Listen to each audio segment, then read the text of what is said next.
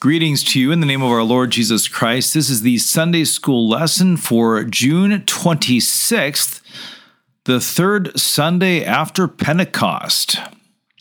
And today we'll be looking at Luke chapter 14, verses 15 through 24. And really we're going to start earlier than that at the start of the chapter to kind of lay the context for this, because this is a chapter that really illustrates what the kingdom of God is like in many ways. And it begins by focusing on the topic of humility and on what's called the Great Reversal. The Great Reversal being a theme in the Gospels, and especially in the Gospel of Luke, that the people you most expect to follow Jesus don't follow Jesus, and the people you least expect to end up in the kingdom of God end up in the kingdom of God. And this lesson is no exception. So to lay the groundwork for verses 15 through 24, we're going to start at verse 1 very quickly here. And verses 1 through 6 read like this. One Sabbath, when Jesus went to dine at the house of a ruler of the Pharisees, they were watching him carefully. And behold, there was a man before him who had dropsy. And Jesus responded to the lawyers and Pharisees, saying, "Is it lawful to heal on the Sabbath or not?" But they remained silent. And he took him and healed him and sent him away. And he said to them, "Which of you, having a son or an ox that has fallen into a well on a Sabbath day, will not immediately pull him out?" And they could not reply to these things. Now this is Luke 14. Jesus is having a meal with a ruler of the Pharisees and other guests, other Pharisees, I assume. And this is taking place on the Sabbath day. This is the third time that Jesus heals somebody on the Sabbath in the Gospel of Luke. And of course, the Sabbath is the day of rest where nobody is supposed to do any work. Doctors aren't allowed to work on the Sabbath because curing patients, that would be labor, that would be work. This is the third time Jesus heals somebody. First, in Luke chapter 6, he heals a man with a withered hand. Second, in Luke chapter 13, he heals a woman who is terribly bent over because she suffers from a disabling spirit. An evil spirit causes this bent over posture. And now we have this one where he heals this man who has dropsy. Each time the Pharisees are watching him, each time the Pharisees want a reason to accuse him and charge him with violating the Sabbath. In Luke 6, when he heals men with the withered hand, they're silent. They have nothing to say. The second time, in Luke 13, where he heals a bent-over woman, they're angry. And now, once again, they end up silent. They could not reply to what Jesus says. Because Jesus asks them, if their son or their ox falls into a well on the Sabbath, are they going to let them drown? Or will they pull them out? And of course, the Pharisees would pull the son or the ox out of the well. If they failed to do so, they would break the fifth commandment by letting the son die, or they would break, I suppose, another commandment by letting the ox drown. And so, because they want to keep their sons and their oxen, they would break the Sabbath to do the right thing, the life-saving thing. Now, if it's okay for the Pharisees to break the Sabbath to do these things, why can't Jesus heal the man with the withered hand or the woman with the bad posture or the man with dropsy on the Sabbath? Because he's not just doing the right thing, he is the Lord of the Sabbath. As the Son of God, he's the one who gave the commandment, remember the Sabbath day to keep it holy in the first place.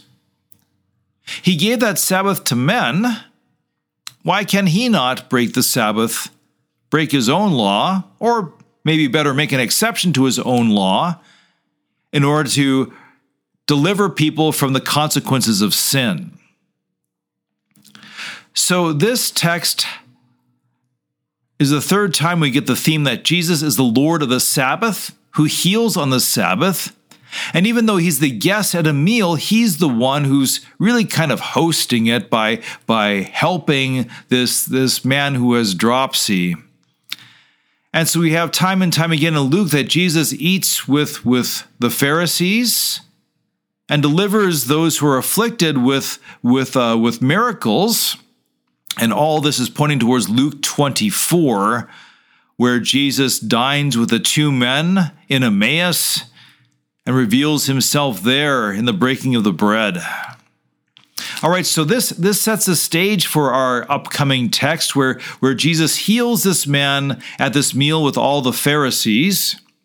And then we read in verses 7 through 11, now he, Jesus, told a parable to those who were invited when he noticed how they chose the places of honor, saying to them, when you are invited by someone to a wedding feast, do not sit down in a place of honor, lest someone more distinguished than you be invited by him, and he who invited you both will come and say to you, give your place to this person, and then you will begin with shame to take the lowest place. But when you are invited, go and sit in the lowest place, so that when your host comes, he may say to you, friend, move up higher. Then you will be honored in the presence of all who sit at the table with you. For everyone who exalts himself will be humbled, and he who humbles himself will be exalted. Now, really, on one level, Jesus' words are just good advice. First, he's speaking to the guests of this meal. He's advising them to be humble. It's always better to be humble than to be proud, because, of course, pride goeth before the fall. And certainly the Pharisees and the lawyers who are at this meal, even if they chose the lowest seat of this meal, they're still proud because they consider themselves better than most of the rest of society. And they might, have better personal hygiene and more wealth than many of the outcasts who are lying in the streets. But compared to God, they're nothing. And so the Lord advises them against pride, which will make them reject God and his grace, and tells them to be humble. But more than that, while Jesus is giving good advice to them, he's really talking about himself. Because who deserves the place of honor at the meal most of all? It's got to be the Son of God in human flesh. And yet Jesus is the one who becomes flesh to serve. It's Jesus who takes the lowliest place on the cross before he is exalted to the place of honor in heaven. Even at the Last Supper, as he's about to sacrifice himself for the sins of the world, he's the one who takes off his outer robe. He's the one who washes his disciples' feet. He is the one who comes to serve, not to be served, and to give his life as a ransom for many. All right, so in verses 7 through 11, Jesus, having healed the man in the first part of this chapter, he now tells the guests, advises them to be humble, even as he is humble, humbling himself to the cross to save them and us. Then we get to the last three verses before our text, verses 12 through 14, where Jesus speaks to the host of the meal. We read, he said also to the man who had invited him, when you give a dinner or a banquet, do not invite your friends or your brothers or your relatives or rich neighbors, lest they also invite you in return and you be repaid. But when you give a feast, invite the poor, the crippled, the lame, the blind, and you will be blessed because they cannot repay you, for you will be repaid at the resurrection of the just. So this turns the social order on its head. Who would a Pharisee invite to dinner? Other Pharisees, other kind of happening people in that culture and society, also those who are ceremonially clean. Jesus says, forget inviting them, invite the outcasts, invite the lame, the afflicted, the crippled, invite those who are ceremonially unclean, and have them at your dinner table. Why? Because then that meal will illustrate the kingdom of God, where God has no use for those who trust in their own works. Instead, he invites sinners, outcasts, the unclean, and by the blood of Jesus, he makes them clean that they may dwell in his house forever. So here the Pharisees who claim to represent God to the people, they ought to be the ones who worship Jesus the most, and yet Jesus has to warn them to be humble, to love their neighbor, and soon he will tell them they're not going to be in the kingdom of God. Meanwhile, Jesus declares that the outcast and the unclean, the afflicted, they'll be in the kingdom of God because they're the ones who will put their trust in him for help and salvation. All right, so now that Jesus has addressed the guests of the meal and the host of this meal, now we get to our text for the day. And this is verses 15 through 24, and it reads like this. When one of those who reclined at table with him heard these things, he said to him, "Blessed is everyone who will eat bread in the kingdom of God." And he said to him, "A man once gave a great banquet and invited many. And at the time for the banquet, he sent his servant to say to those who had been invited, 'Come, for everything is now ready.' But they all alike began to make excuses. The first said to him, 'I have bought a field and I must go out and see it. Please have me excused.' And another said, 'I have bought 5 yoke of oxen and I go to examine them. Please have me excused.' And another said, 'I have married a wife and therefore I cannot come.' So the servant came and reported these things to his master. Then the master of the house became angry and said to his servant, 'Go out quickly to the streets and the lanes of the city and bring in the poor and crippled and blind and lame.' And the servant said, 'Sir, what you commanded has been done, and still there is room.' And the master said to the servant, 'Go out to the highways and hedges and compel people to come in, that my house may be filled. For I tell you, none of those men who were invited shall taste my banquet.'"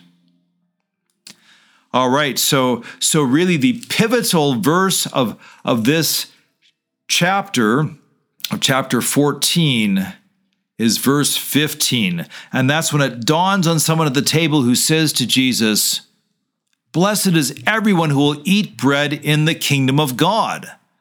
And that is true. So the question is, who will be in the kingdom of God? Who will be at that feast? And so who will be blessed? Now, as I mentioned before, Jesus has had several meals with various people throughout the Gospel of Luke. And in fact, the gospel practically ends with the dinner with the 2 disciples at Emmaus. And this is not something that just pops up in the Gospel of Luke. In fact, several times in the Old Testament, we have prophecies of Jesus that are portrayed as banquets. So in Isaiah 25, verse 6, we hear, "On this mountain the Lord of hosts will make for all peoples a feast of rich food, a feast of well-aged wine, of rich food full of marrow, of aged wine well refined." So it's this description of this lovely, succulent, delicious feast of more food than you could eat. And what happens in the next couple of verses? The host of that feast is the Lord God, and the host of that feast swallows up death forever. So in Isaiah 25, eternal life and salvation are pictured as the Lord destroying death and inviting his people to a banquet feast. Same thing in Isaiah 55, verse 1 there reads, "Come, everyone who thirsts, come to the waters. And he who has no money, come, buy and eat.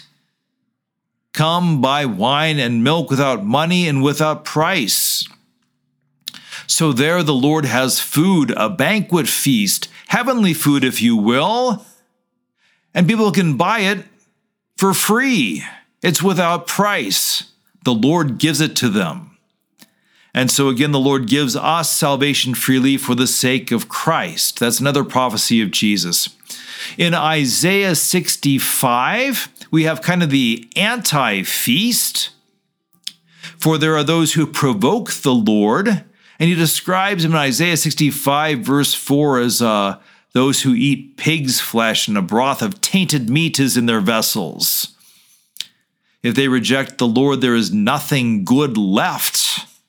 They're on their own, and all they experience is corruption. Then we have Proverbs 9, verses 1 through 6, just verses 1 and 2 here. Wisdom has built her house. She has hewn her 7 pillars. She has slaughtered her beasts. She has mixed her wine. She has also set her table. Well, a little bit more. Let's go verses 3 through 6. She has sent out her young women to call from the highest places in the town. Whoever is simple, let him turn and hear. To him who lacks sense, she says, come, eat of my bread and drink of the wine I have mixed. Leave your simple ways and live and walk in the way of insight. So in this prophecy, we have wisdom. And of course, Jesus is the wisdom of God. Wisdom prepares a feast and invites all people in to dine on the feast and to become wise and to live. So you see, time and time again in the Old Testament, salvation is portrayed as the Lord hosting a feast. And now in this parable, in verses 15 through 24 of Luke chapter 14, we have Jesus giving a parable of the Lord hosting a feast. And so Jesus begins this parable by saying, a man once gave a great banquet and invited many. And so the Lord promises to do throughout the Old Testament. He promises to save many by his mercy and grace. And so in verse 17, at the time for the banquet, he sent his servant to say to those who had been invited, come, for everything is now ready. But they all alike began to make excuses. Everything is now ready, says the servant of the feast. And you might think that's about the last day, but it's happening right then in Luke 24. Because the master, the king, and remember this is about who is in the kingdom of God, the king is at that table. The king is Jesus telling the story, and he is saying, everything is ready now because I am here. Follow me, believe in me, and be saved. In the parable, they all begin to make excuses, and these are the first invitees. These are the ones you would expect to be there. And who would you expect to be in the kingdom of God? The cream of the crop of Judea, the Pharisees, the teachers of the law. They're the ones you'd expect to find in heaven, but instead of following Jesus, they make excuses. So that is what happens in this parable. We read in verse 18, the first said to him, I have bought a field and I must go out and see it. Please have me excused. And another said, I have bought 5 yoke of oxen and I go to examine them. Please have me excused. And another said, I have married a wife and therefore I cannot come. I mean, imagine a rich lord or a king invites you to a great banquet and your response is, I think I have to mow the lawn that day. These are not just excuses. These are not genuine reasons why they must miss the banquet. These are insults. They don't want to be in the kingdom if this is the king. And the Pharisees don't want to be in the kingdom of God if it means following Jesus. All right, so in the parable in Luke 14 here, the top of the list guests have all declined to come, and they've insulted the master of the feast. And in verse 21, so the servant came and reported these things to his master. Then the master of the house became angry and said to his servant, go out quickly to the streets and lanes of the city and bring in the poor and crippled and blind and lame. All right, so the servant is sent into the city where they live. So the master is still inviting kind of his own people, his own society there, but now it's the outcast, the poor, the crippled, the lame, and unclean. Since those who expected to be there have refused, he brings in others you wouldn't expect. And here Jesus is telling the Pharisees, if you're not going to come into the kingdom of heaven, that's all right. I'm going to invite the sinners, the tax collectors, the prostitutes, the afflicted, the injured, the sick, the unclean, and I will make them well and pure and clean and forgiven, and they will be at my banquet forever. In verse 22, the servant said to the master, Sir, what you commanded has been done, and still there is room. And in verse 23, the master said to the servant, Go out to the highways and hedges and compel the people to come in, that my house may be filled. All right, so first the master reached out to the outcasts of the city, as Jesus has reached out to the outcasts among the Jews.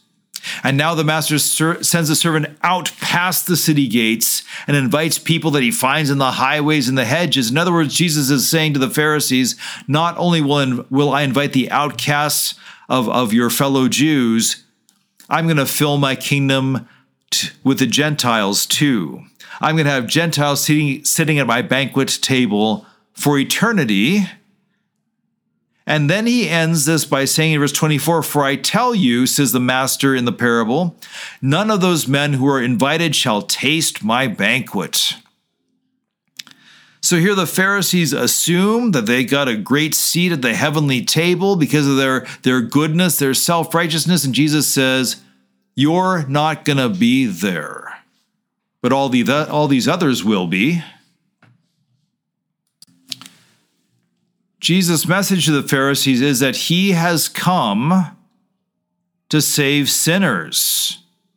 And so he illustrates that in this parable by saying that he will invite sinners into his kingdom, the outcasts, and he will invite them to a meal, to the banquet feast of heaven. So this parable has a few themes to it. One is that God's kingdom is given to outcasts. Again, this is the great reversal. The ones you expect to be in the kingdom, the Pharisees who ought to know better, they're cast out. Well, the outcasts are in because Jesus saves sinners. He makes them clean. He makes them his holy people. A second theme is the rejection of God's kingdom by official Judaism overlaps the first theme. Again, the Pharisees ought to believe in Jesus because they know the law so well, but they have no faith. And so essentially they are saying, if being in the kingdom of God and being blessed means following Jesus, we're not going that direction.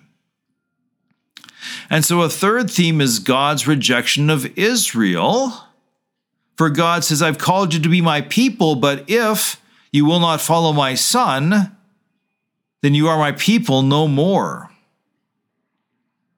And finally, the fourth theme, and the big one, is this. The kingdom of God has arrived because the King is there. And those who reject him won't be in his kingdom. He won't force them to follow him in and sit at the table.